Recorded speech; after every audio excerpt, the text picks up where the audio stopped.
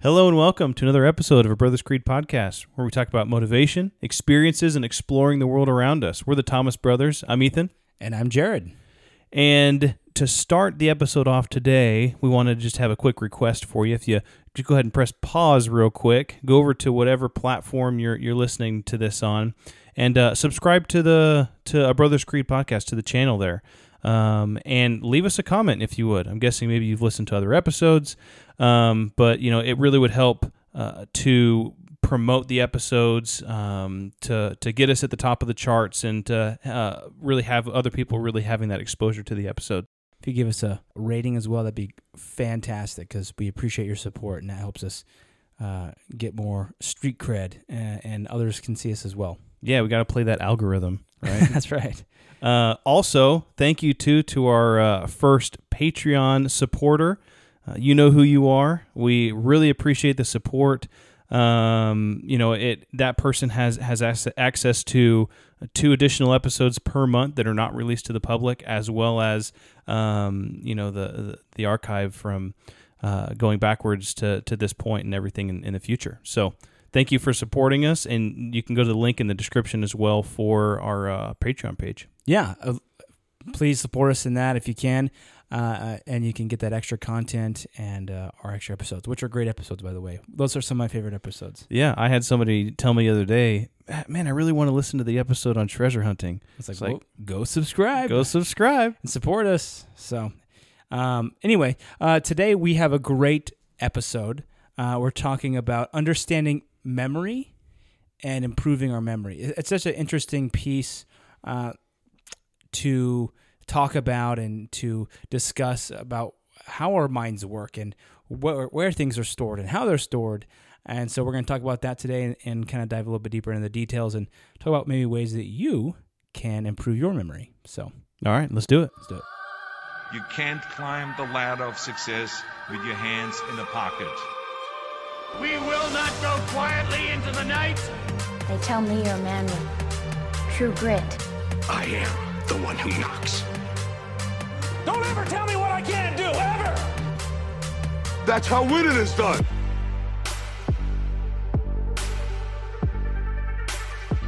Okay, let's go ahead and dive in here. Like I said, today we're talking about memory. So one of the first things when we talk about memory is really there's kind of several main processes that occur in memory. The first is you have to acquire the information, store the information, retain the information, and then later retrieve it. So you can basically break those down into 3 main parts: encoding, storage, and retrieval.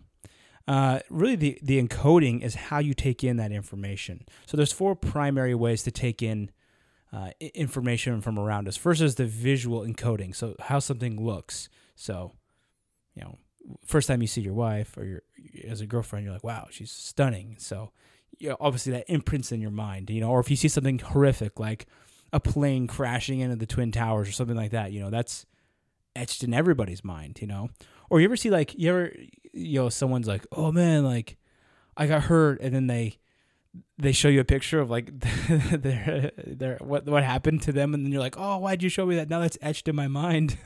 Yeah, you're like, now mine hurts. Yeah, exactly. So that's the first way. The second one is acoustic encoding. So how something sounds, obviously. Have you ever had any memories of just sound? Sometimes a sound will just throw you back.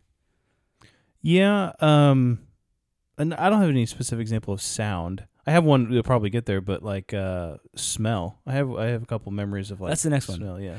The sound one, I do have one of those. So my wife was showing me this TikTok video this evening, and she was like, "Oh, look at this video," and it was something about like the caption was like my 2-year-old trying to tell me something, and it's the song. It's like, and I'm just like, oh my gosh, there was like a song in Mexico when I was on my mission in Mexico, and it was basically that. It was like, it's like shakarom, shakarom, shakarom, and I was just like, this is the most awful thing in the entire world. And I heard that song so many times that whenever she showed me the TikTok video and I just heard the song, my mind just like was taken back to all that annoying song that I heard all the time, and I was just like, ugh.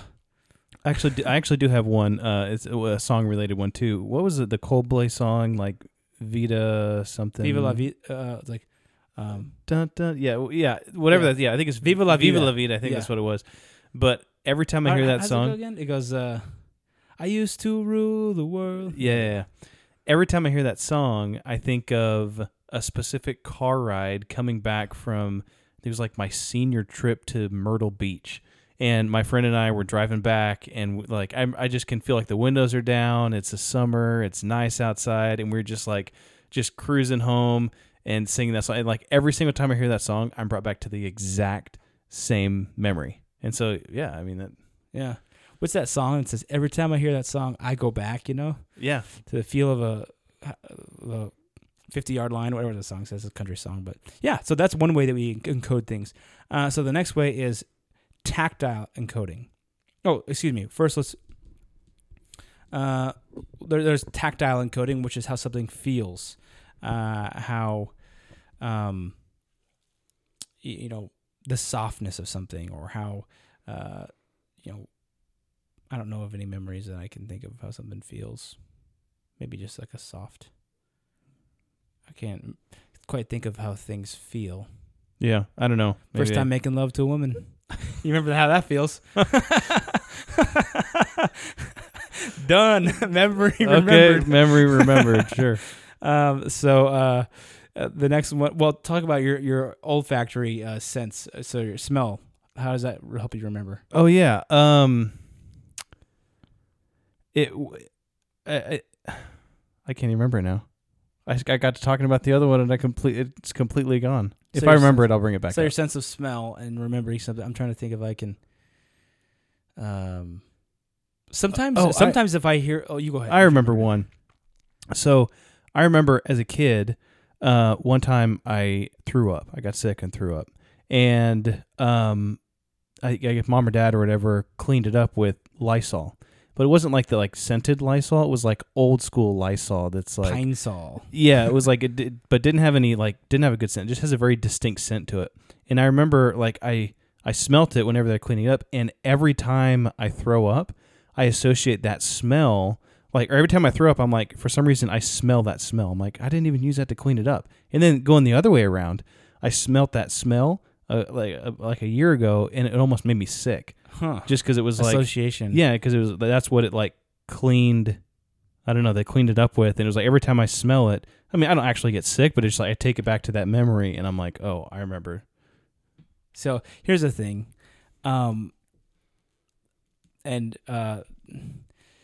this is not to say that I think about other women if my wife ever listens to this episode, but sometimes if I smell a girl's perfume, sometimes it will remind me, like, oh, that smells familiar.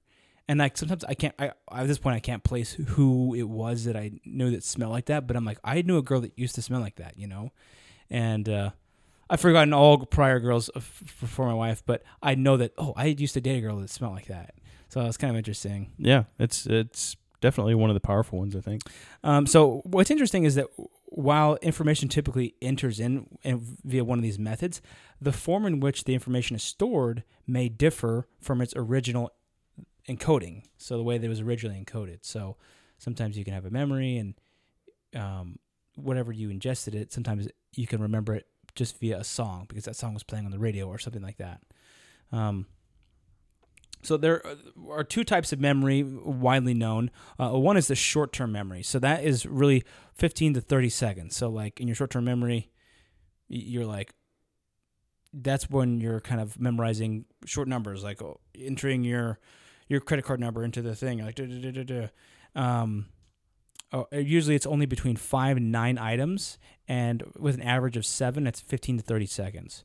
So the shortest, there's some studies that have done that argue that the information that is encoded acoustically is primarily the shortest, primarily stored in short-term memory, and is only kept there through the constant repetition or rehearsal.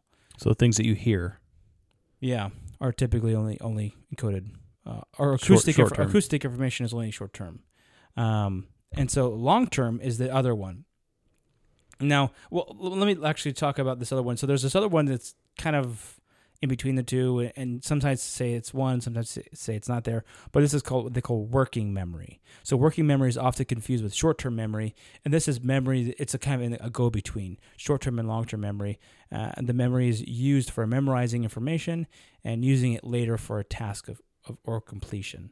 So that's kind of, you can sometimes find that they argue that's the in-between. So then there's the long-term memory, and the capacity for that is limitless, or not limitless because the brain is finite, but it is immense. The semantic information is primarily stored there. So semantic information is how you feel about something, or what the meaning is. So like when you take in the meaning of that, so if you like speak, rudely to your girlfriend in high school, and she's like, "I'm dumping you," and you're like, "Oh man," and you're like really internalize that, and you're like, if I'm mean to my wife, or if I'm mean to women, they'll not want to be around me. And then, so that's like, you internalize that meaning, and that's what sticks around for a long time. Yeah. I think I shared this quote before one time, but a quote that I really like is it says, "Information without emotion is forgotten." Yep. That being able to emotionally tie, or have an emotional tie to a memory, will help kind of cement that in your mind. And you'll easily be able to draw back on that specific time, and I've had some of those, personal emotional times where I'm like, man, I really remember that, or I remember that specific time, or I can like just stop and think about it, or every time I tell the story, I could think about it and I remember it. So yeah, in fact, I was teaching, I was asked to teach it at as a guest lecture the other day about storytelling and data analytics. I don't know if our listeners know, but my background is in finance and in data science, and so I was asked to speak to a group of college kids about data analytics and storytelling. And so one of the things I was talking about is how when you tell a story through data and through uses of data, you need to bring up some emotion with it and tell the story, and not just share the data to say, "Oh, look, sales went up 10%, and then our EBITDA went down 15%." It's just like, you have to actually tell a story, because that emotion is going to stick longer with it. So if I'm telling a story about a customer who went through a difficult time and difficult issue, I tell the story, I hook them in with that emotion, and then I can dump the data on them so that they're like, "Oh, okay," and I show them the insights from the data so that they associate that story, so that when they walk away from the meeting, they remember that story that I told them, and then they're like, "Yeah, that story," because they're not going to remember what percentages or this or that or this, but they'll remember the story and how they felt. And so that's one important thing to do when you're telling stories, or to tell stories when you're presenting. One of the next pieces here, so it's interesting how we retrieve different information. So short-term memory is retrieved in the order in which it was stored. So if you're memorizing something quickly, then you're like, okay, you're writing it, then you're going to recall it back in that same order. Like if someone just tells you their phone number, you're going to repeat it back in the same order. You can't repeat it backwards or something. And then the long-term memory is retrieved through association. So, for example, remembering where you parked your car. You can often go through the same exit in the department store to know, oh, this is the part of the mall I parked my car at. And so that's kind of an interesting piece about how we recall those. Now, there's one, there was an interesting study done that by a guy named Hermann Ebbinghaus. Probably butchered his last name. But he did a bunch of conditioning experiments, and what he was doing is he was practicing just random words that like letters put together. So like fo, fa, ti, tum, ton, and like he would just like memorize these different things, and then he would check his memory over the time. So he developed and this is in 1885. He developed what's known as the Ebbinghaus forgetting curve. And this curve is kind of a forgetfulness curve, which shows, at the time of remembering and recollection, you can remember 100%. But then over time, your recollection of those facts and those nonsensical things that he was remembering, that decreases down to obviously to zero at the end. And he said, so he figured out that it was a function. This is one of his quotes. He says, "Not all memories follow the forgetting curve, as there could be various other factors in play, such as noise and other environmental factors. Because of their influence on what information is remembered, not all memories are affected by detrimental effects of interference. So he said that the two factors at play here are the time elapsed and the learner's memory strength. So it just depends on how good of a memory you have, and how much time has passed. Yeah. So, and it's hard to say like, oh, you know what, 5 hours, it's 60% down, because it's different for every person, because every person has a different memory capacity and a different ability to remember. So that's a very cool thing. We'll share maybe a chart on Instagram about that, so you can, maybe a test, so you can do your own Ebbinghaus forgetting curve on yourself. Yeah.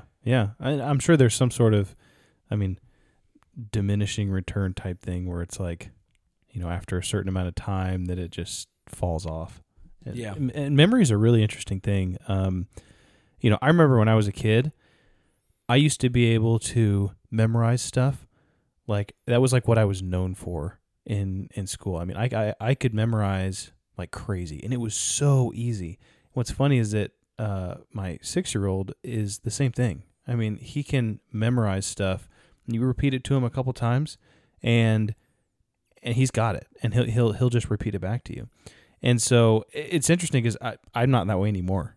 Like, I remember I did I was doing this was maybe 3 or 4 years ago. I was asked to do a part in a Christmas play thing where I was like playing Joseph. Yeah. And I had like 2 lines, right? Where I had to get up there and I had to say like 2 sentences.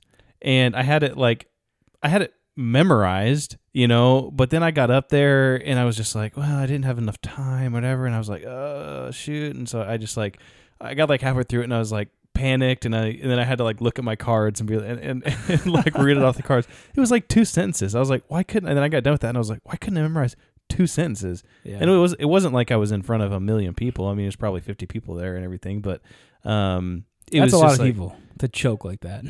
Yeah. So and like 90% of the people knew who I was too. So it was but it was fine, and it was a good situation, and it was kind of a last minute thing, but that just kind of made me think of, and I was thinking about it today, is that, why is it that, and we'll talk about it in a little bit, but, why is it that I feel like my memory is not as good as it used to be? Yeah, that's interesting. One thing that was a funny thing is when I was in high school, I sucked at Spanish. And what's funny is I was like, I'm never going to use Spanish, and then I ended up going to Mexico for 2 years and speaking only Spanish. But before, when I was in high school, that was my worst class, and I was basically, I think I was getting a D at one point, which was like unacceptable in our household. And so I was like, you know what? I don't know how to conjugate any of these verbs, but I do know how to memorize words. So I just took the vocabulary and memorized all the vocab words so that I would know exactly what the vocab words were, because that was easy, but I could, so that I could kind of get an idea what the sentence was saying.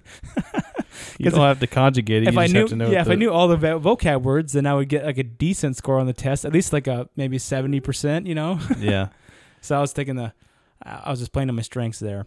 But just a few more things. So the reasons why we forget are when memories are rarely accessed, they decay over time. So kind of like that movie Inside Out. All the memories get sent to long-term storage. And then after a while, they're just like, oh, do we need this anymore? No, like this hasn't been pulled out forever. So they suck it up in the tubes and it goes into the pit of forgetfulness, So that's really kind of interesting. But when we do touch those memories and we do bring those things up, they can we remember them better. And so also interference with other memories sometimes, like calling someone by the wrong name just because they look like someone else. Sometimes that can cause us to forget things. So I'm sure that one time in your life, if you have more than one kid, you've probably done this. My brain is mush after having all these kids. That's probably why your brain is mush. That was one thing that I said at the very end. I said, I used to be able to memorize like paragraphs. Now I can't even remember my freaking kids' names. Yeah, seriously, man. Oh, man. And yeah, and the last one is failing to store it in the first place. So or forgetting things due to traumatic events. So there's certain events in our lives that can occur that are traumatic, abuse or different things that can occur that can make you forget things, or your memory just blots those out so that you can continue to go on in life and not have that trauma, even though that trauma still seems to come forward.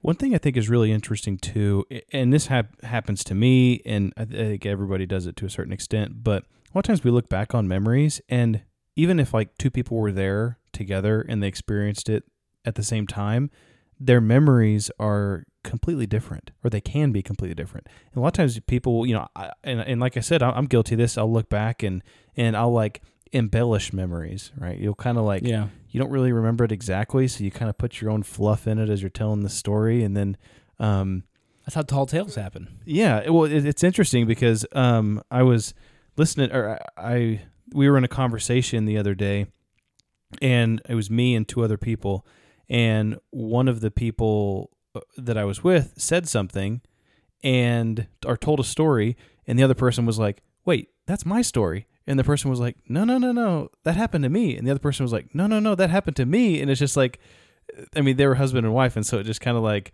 and it's been like so many years. It's kind of like, your stories meshed together. Yeah. Whose story is that really? It's like the memory is almost changed. They've become one. Yeah. Yeah, exactly. Well, yeah, that's totally true. Is like, you just create these tall tales and these things in your mind and just expand the story. Yeah. It's part of creating legends, That's how oral history gets passed down. And that's why, you get these things that have maybe a shred of truth, but, going back all the way. I think another thing that's interesting about memory is I was looking in here and just talking about like eyewitnesses and stuff, and how eyewitnesses, like when they identify people, it's very hard, like almost it's unbelievable. Because, and one thing that's interesting about that is there's something called racial blindness. And what that is that if people, like, let's say, I think it happens, well, it just happens, people outside of their race, they have a more difficult time recognizing differences in facial features with a race that is not their own, because, or a race that they are not commonly associating with. So, for example, and I saw this when I was before I went to Mexico, I had kind of a racial blindness, and that I couldn't really tell very many nuanced differences between how one Latino guy looked and the other Latino guy looked. They just looked both Latino. They're dark hair and brown skin. But once I was in there, and I was like, I was there for 2 years in Mexico, and I got to really, I was the only white guy around. So it's like that went away.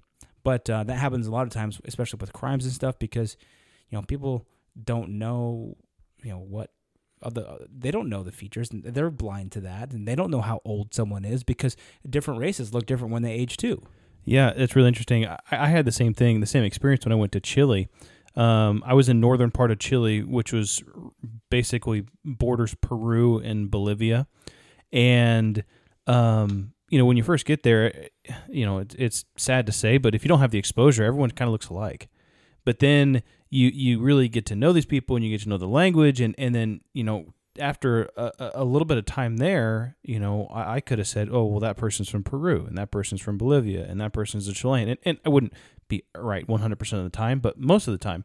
And I mean, I think that's kind of cool. You kind of represent your country by the way you look. Yeah, and the accents and stuff too. But also like the way that you talk changes your face. Like if you look at British people, you can tell that they're British because of their teeth, but also because of the way their jaw is, because they speak differently. Yeah, and I would say, they sometimes people talk, with maybe more the back of their throat versus the front of their mouth, and yeah, I think they're definitely gonna have a chance. I was gonna say, I forgot what I was gonna say. Go ahead, keep going. It'll come back. That's happened to me twice today. So this episode on memory is going to help me out. So I had two stories on memory I wanted to share. So one is I've always heard that soccer players get brain injuries and they can have memory loss. And so there was a study that was done that by Lipton, and he says that mild brain changes and memory impairment similar to what is seen in concussions was seen in players who headed the ball 1,550 times or more per year. And then those who were doing it 1,800 times per year had the worst memory loss. And so they said that if you're like under like 1,000 times a year, then you're probably okay. You're like not so bad. But hitting the ball and basically jarring your head like that, because when you play soccer, they said that you can hit that ball anything from like 6 to 12 times a game. And so if you're hitting that ball and your brain is basically getting sloshed back and forth, that creates damage to your prefrontal cortex. I've never even thought about that, but yeah, I mean, there's no protection, there's no anything, especially if somebody like, punts a ball, or I mean, that ball is hard, can be very hard, and it can be flying pretty fast too. So, I mean, you just think about boxing too. I mean, just look how dumb Mike Tyson is. Oh, geez, we're gonna have a hit out on us. I mean, that just been punched silly, man. But seriously, like, what was that? That was the whole plot of what Rocky V, is that his brain was so damaged that he couldn't fight anymore, and they said if you fight, then you're gonna have severe brain damage. And then he fought Tommy Gunn. Well, and then he fought again in Rocky Balboa. But he was old. It was like, if I go brain dead at this point, then he's got a good life insurance policy. Yeah. So yeah, those are some things. Oh, one story, but personal story I wanted to share, and this is about brain dumps. So when you're thinking about doing tests, there's a methodology called like a brain dump, and a lot of tests will allow you to have a scratch sheet of paper. And so when you're doing something that has a lot of formulas and stuff, this method is like really good. So when I use this a lot in college, and when I had like, and this is my undergrad, when I had more of like memorizing formulas and stuff, like specifically in my statistics and economics classes, I would just memorize all these formulas, and then before the test, I would just have them all in my mind. I would walk into the testing center. I wouldn't talk to anybody. I would study. I would probably study for 5 hours before the test. I wouldn't talk to anybody. Walk into the testing center, sit down, and then just dump all the formulas and everything I knew on a piece of paper, and then I could take the test. And then I could reference back to that piece of paper. And so some places are like, no brain dumps, I took the Series 7, and they're like, no brain dumps. And it was like that's a FINRA test for financial advisors. And they're like, no brain dumps, you can't do that. And so, if you're in college and you give a scratch sheet of paper, definitely do that, because it's a really cool way to dump out all that information and use that almost as like a reference. Hey guys, I just wanted to take a quick break and say thank you for listening to this episode and invite you to support us on Patreon. As a loyal supporter, you will get exclusive access to 2 additional episodes per month, which are not released to the public. You can find the link to our Patreon page in the episode description. Let's get back to the show. Interesting. So that leads into the next part. Yeah. How can we improve our memory? So we've talked about understanding memory. Now we want to talk about how to both maintain memory and improve memory. So really, memory is kind of the foundation of who we are, right? We are defined by our experiences, and that defines us because we remember those experiences. If you touch the stove and it's hot, if you touch the top of the stove and it's hot, then you're not going to want to do it again because you remember that pain. So really, memory is the foundation of who we are. But this means that as we get older, people have the tendency to kind of, that memory starts to wane a little bit. And really, it has a potential of a study that I looked at, a Harvard study, was talking about how it can represent like a loss of self, right? If you're kind of losing your memory, and concerns about declining thinking and memory skills rank the highest among the fears of people over the age of 30, which was kind of interesting. Over the age of 30? Yeah. So really? Yeah, wow. I mean, just saying, I'm concerned about, it wasn't the highest, but it said it was among the top fears of people over the age of 30 that were just like, I am not as sharp as I once was. So I don't know. So Wow. a couple of those things, there's all different types of things that can cause injury or damage or symptoms of memory loss. You can have anything from, a traumatic brain injury where you hit your head one time, maybe really hard, or a lot of times, like in lot of soccer. times Yeah, like really a lot hard, of times maybe not that hard, not as hard. Or the concussions with like the NFL and stuff. Yeah, for sure. You have things like Alzheimer's disease and dementia that maybe are more physical and mental in nature. I remember one time, so our great grandma, Meme, she was like 96 or 97 years old when she passed away. But I remember she was getting close to that age. She was in her early to mid 90s, and she didn't have Alzheimer's. She didn't really have dementia, really. But I remember one time we were sitting on the couch. It was me and Meme, and then who's my great grandmother, and then my grandma, who was sitting on the couch. Well, and we were just talking with Meme, and she was telling us a story, and she was like, "Oh yeah, and we just put that back porch on the house, and it's so nice, and we like to sit out there in the summer and just enjoy the weather and enjoy nature and everything." And I was like, I looked at my grandma and I was like, did Meme put a porch on her house? And she was like, "No, that was 30 years ago."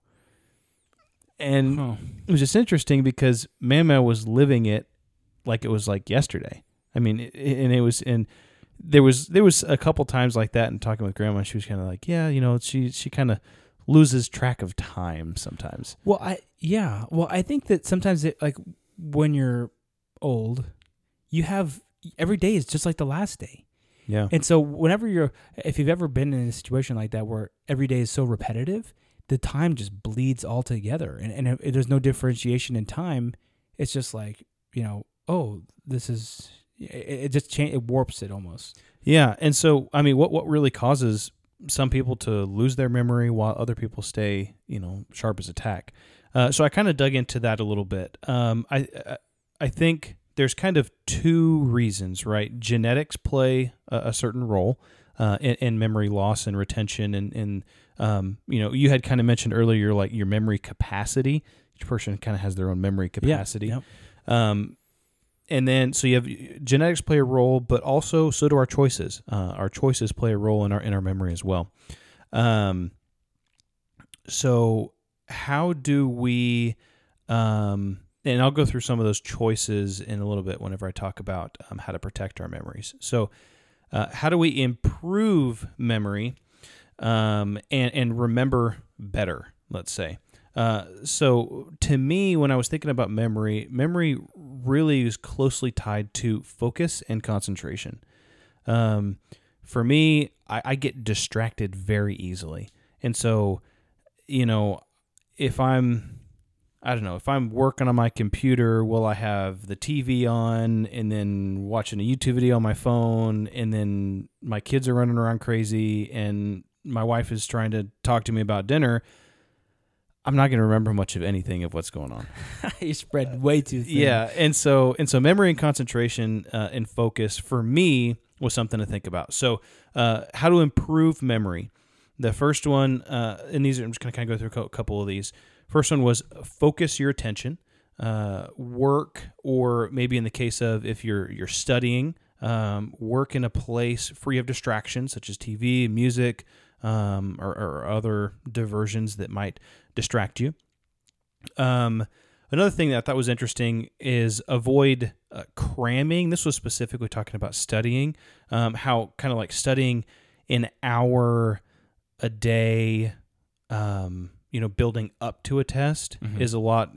Let's say studying an hour a day for 5 days before you get to a test is better than studying 5 hours a day or 5 hours for 1 day before the test. Yeah. Now, I think that's different. I think if you really want to do good, then you study an hour 5 days before, and then the day before you have kind of a heavy day as well. Well, it depends on the kind of information you're trying to remember, right? Yeah. Like with the forgetfulness curve, if you're trying to remember facts and formulas and stuff like that, you need to remember that right before. But if you're trying to remember like principles and things like that, and like that's where maybe the more long-term stuff comes in.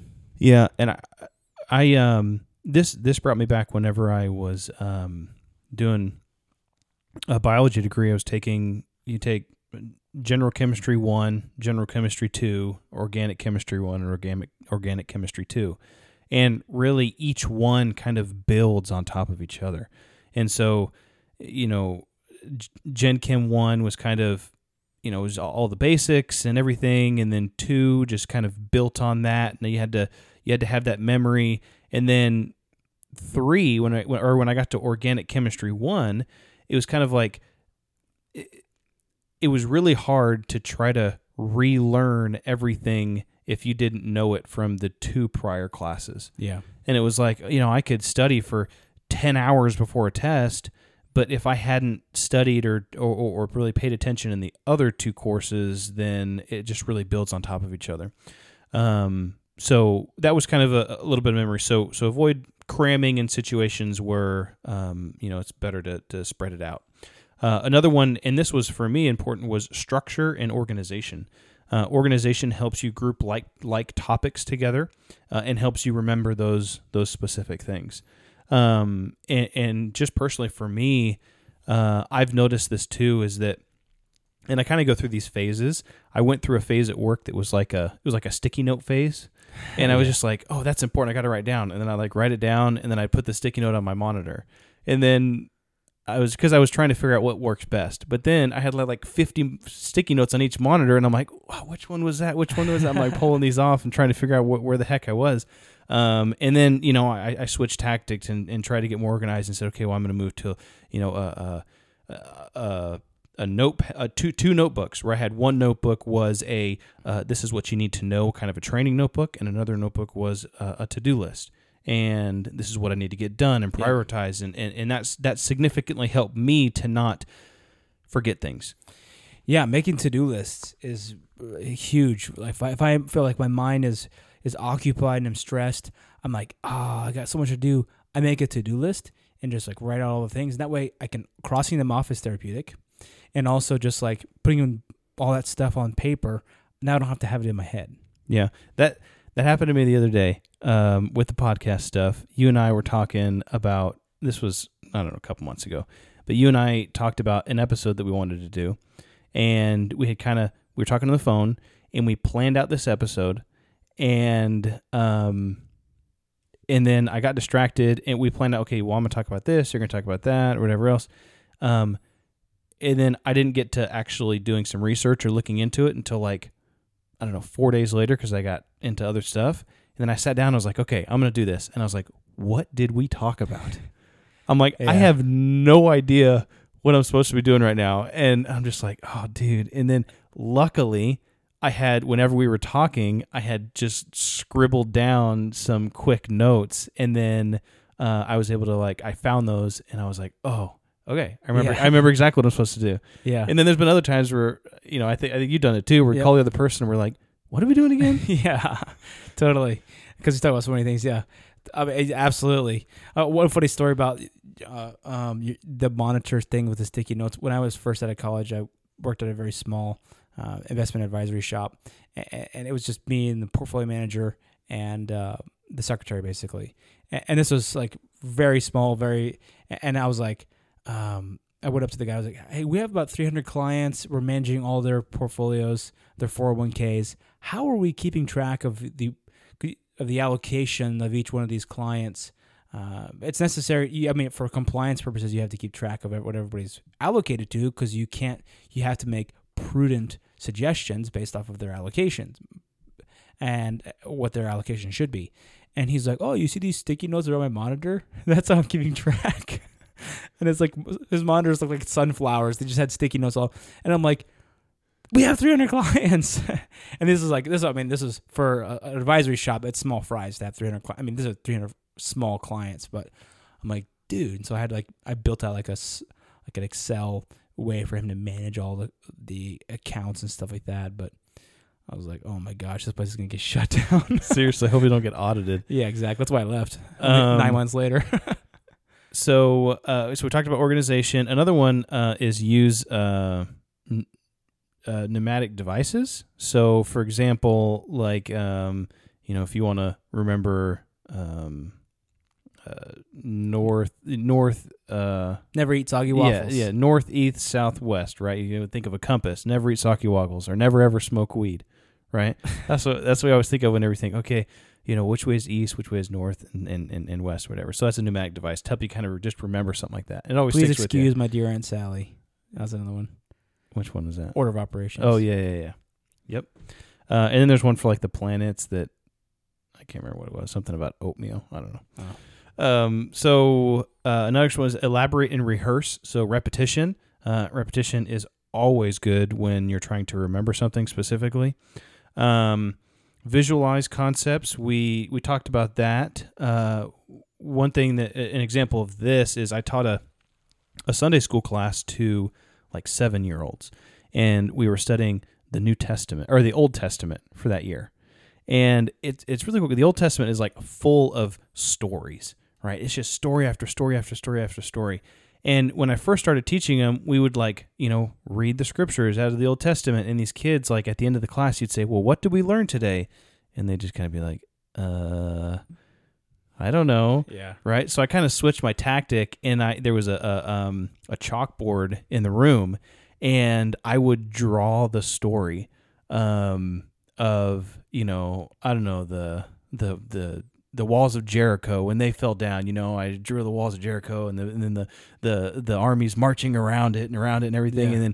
And so I changed it to where I was drawing these diagrams of what was going on, and this guy went here and there and there. And then at the end of the lesson, I would say, well, what'd you guys learn today? And they could tell me the story back. And they could say, oh, well, this happened and this happened and that happened. And so just the visualization, Well, people learn in different ways. Visual learners versus people have to do something to learn it. So there's a lot, but that's a good example. Yeah. So relating new information to things that you already know, and then reading out loud was another suggestion. This helps you both read it, but also hear it at the same time.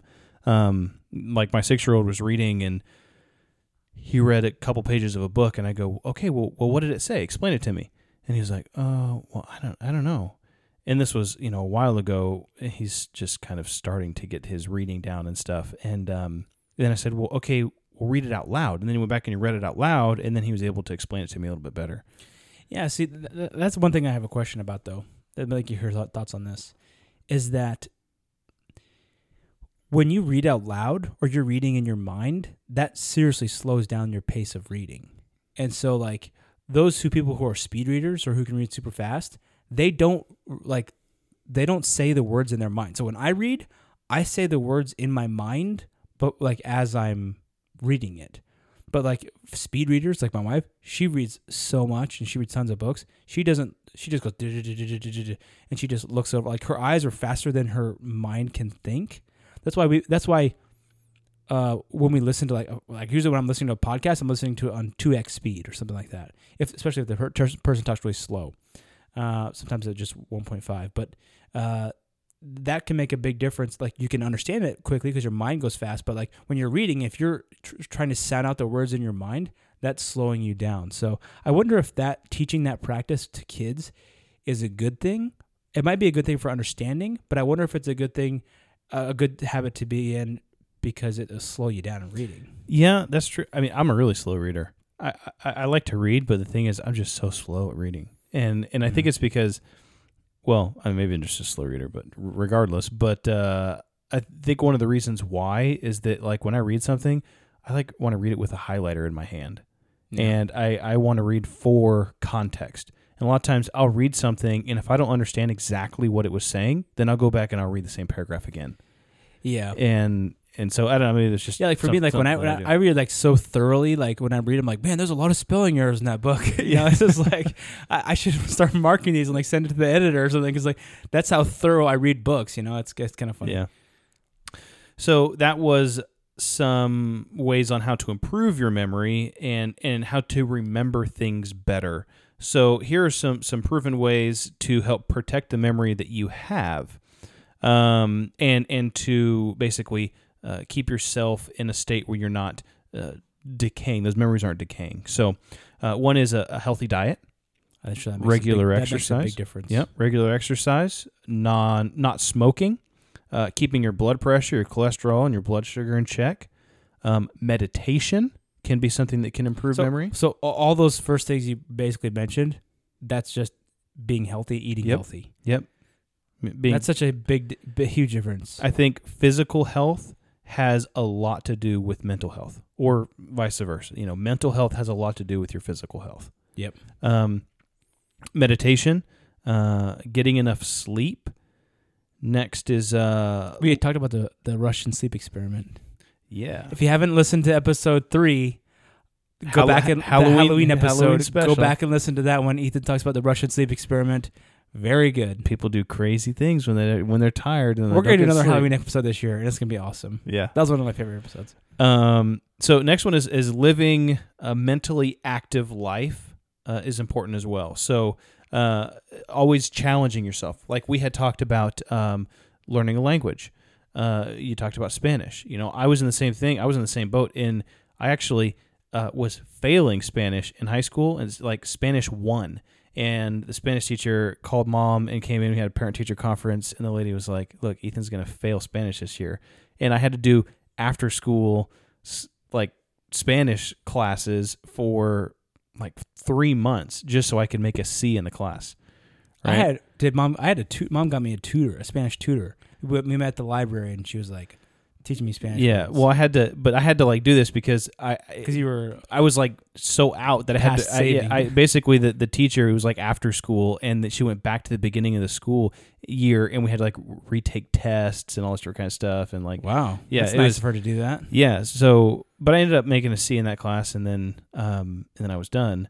But then when you should have gone back. Did you go back after your mission? No, I didn't. ¿Cómo estás? But the funny thing was that whenever I got back from my mission at school, at college where we were, you could test out of, bless you, you could test out of their Spanish courses. I did that. Yeah, and so basically you would take their highest level Spanish class, which was like a Spanish historical literature class, mm-hmm.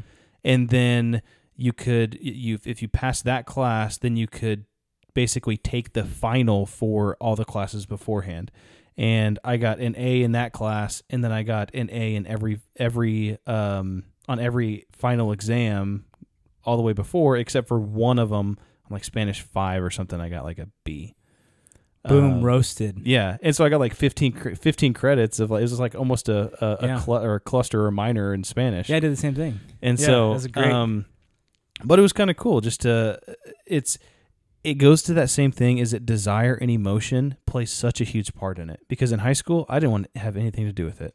But then whenever I knew I was going to South America, and then I knew that it was either a sink or swim situation, it was okay, I want to do this. My emotion is in it. And I did it. So also, when you're in that place and you're like, if I want to go to the bathroom, I better sure as heck learn how to say this. Or if I want to eat something, or if I want to actually make my time here worth it and actually be able to talk to people, especially when you're with someone. I mean, it's just being in that environment is so much more encouraging than just in a high school class. You're like, is the hour over yet? Because I'm going to leave and go to a different class. Yeah. So living a mentally active lifestyle, learning a language, and obviously you could try to be fluent in a language, or you could just learn enough to be communicative and talk with somebody. Learning an instrument, pushing yourself, memorizing quotes or scriptures is a huge thing. Reading, like we talked a little bit about reading before, but those are all things that you can do to improve or to basically protect your cognitive decline. Yeah, cognitive decline. You know what is interesting about people who live super long is that they are constantly, a lot of them work. They work until they die because, they work and then when they stop working, until they're not able, they typically die because their mind is engaged in that work and they're constantly engaged. Because when you're just waking up and just watching the History Channel every morning, your mind is not being exercised, and so it declines because it doesn't have that purpose. So working towards a goal working towards something really helps with longevity. Yeah. So there are certain memory apps that you can get that say that they're going to help train your brain to remember things. I think one of them is Lumosity or something like that. There's other ones. They say that increasing caffeine consumption can help you focus, which can increase your memory or improve your memory.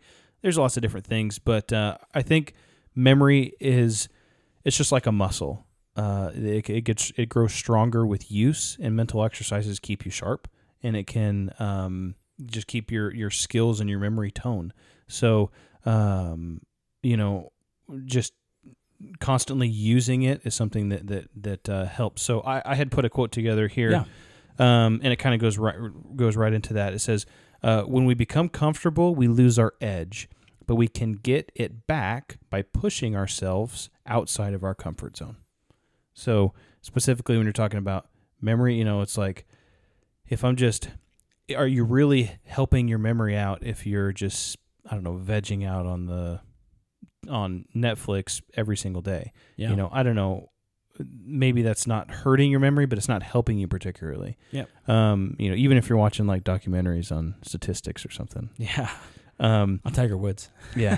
Oh, I know what I was going to say earlier. I remembered it. Talking about memory. This is a story that's really interesting. So we watched a documentary on the Unabomber.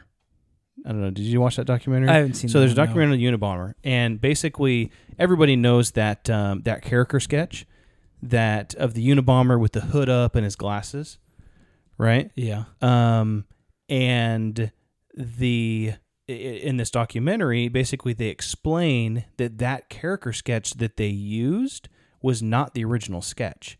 So the original sketch looked completely different. And then the FBI, 10 years later, went back to the lady that gave the original sketch, and they had her give her witness again. And they had the person 10 years later? 10 years later, they had her do the sketch again.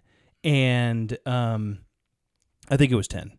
I'm pretty sure it was 10, but it was years later. They had her go back and with a new sketch artist and tell us about this guy, tell us his features and everything else. And that is the sketch that they used for the Unabomber. And the funny thing is that they held that sketch up to the original guy that the original caricature artist, not caricature artist, but the original portrait that she had described. Yeah, it was the second one that she did looked exactly like the police guy who sketched the first sketch. What? Yeah. So she wasn't remembering the original guy. She was remembering the time when she was giving that sketch. Yes, she was remembering the time she was giving the sketch, and she gave a description of the artist that wrote the original or that drew the original sketch, and they were like uncanny equal. Whenever they showed the Unabomber sketch and the artist that did the original sketch, and so she wasn't remembering. I mean, and she didn't know. I mean, she was just giving. Why would anybody expect anybody to remember a face after that much long? I mean, heck, if you asked me to describe someone's face, I would be like, I have no idea how to describe that even to you. Yeah, and then, but it was so interesting when talking about memory that it just gets so garbled sometimes, and it's so easily influenced by. And subconsciously too. This lady didn't know, but just the face of the guy who was the original artist threw off the whole thing. So that was interesting. But whenever we just settle and we get comfortable, like you said, whenever we stop working, whenever we stop pushing ourselves, then we start to lose it. And you can get that back. You just have to get out of that comfort zone. Yeah, engage yourself. What does the scripture say? Remain anxiously engaged in a good cause, right? Yeah. So my quote is, long-term and short-term memory are temporary because they both fade with time, unless we bring them back. Let me start over. Long-term and short-term memory are temporary unless we bring back the memory in our minds and reestablish its importance regularly. Through holidays, anniversaries, birthdays, celebrations, let us reminisce on the important events in our lives so that we can remember them forever. Cool. Yeah. It's just bring those things back out and polish them off. Yeah. And I think one of the good things is talk about them. Like, actually bring those memories back and say, share them with your kids. Do you remember when? And my wife is excellent at this, but take pictures when you can. I mean, she was going through some pictures of when we were first married, and it was like, oh, I remember that. I mean, before we were even engaged, or actually when we were engaged, like 6 months before we got married, we drove from Arizona to Idaho, and I saw pictures from that trip, and I had completely forgotten about it. But then I just saw pictures, and I was like, I immediately remembered it. Like, oh, I remember that. Yeah, that was a fun trip. We talked about this. We talked about that. And so sometimes my wife and I, on our anniversary, we like to remember back. Like, okay, what was our last anniversary? What was the one before that? So we remember back to, I think this year we're on like 11 or 12. I mean, I think maybe, yeah. So it's like we remember back every anniversary and like, oh, what were we doing then? And it's kind of fun to do that and just remember the fun times that we've had. Because it's an eventful thing. Yeah, for sure. Well, this has been great. I think memory is just such an interesting thing, and everybody sees it differently. But heck, it's important. For me, it was kind of a call to action for me to say I need to start doing better. If my kids are memorizing something for church or whatever else, maybe I should memorize it too, just to kind of push myself. Or I don't know. Yeah, read out loud more. Yeah, totally. Or not, so you can read faster. Or not. You gotta start somewhere. Hey, I changed my Post-it note strategy, so yeah, to OneNote, right? I use OneNote. Yeah. So, well, thank you everyone for joining today, and appreciate you listening.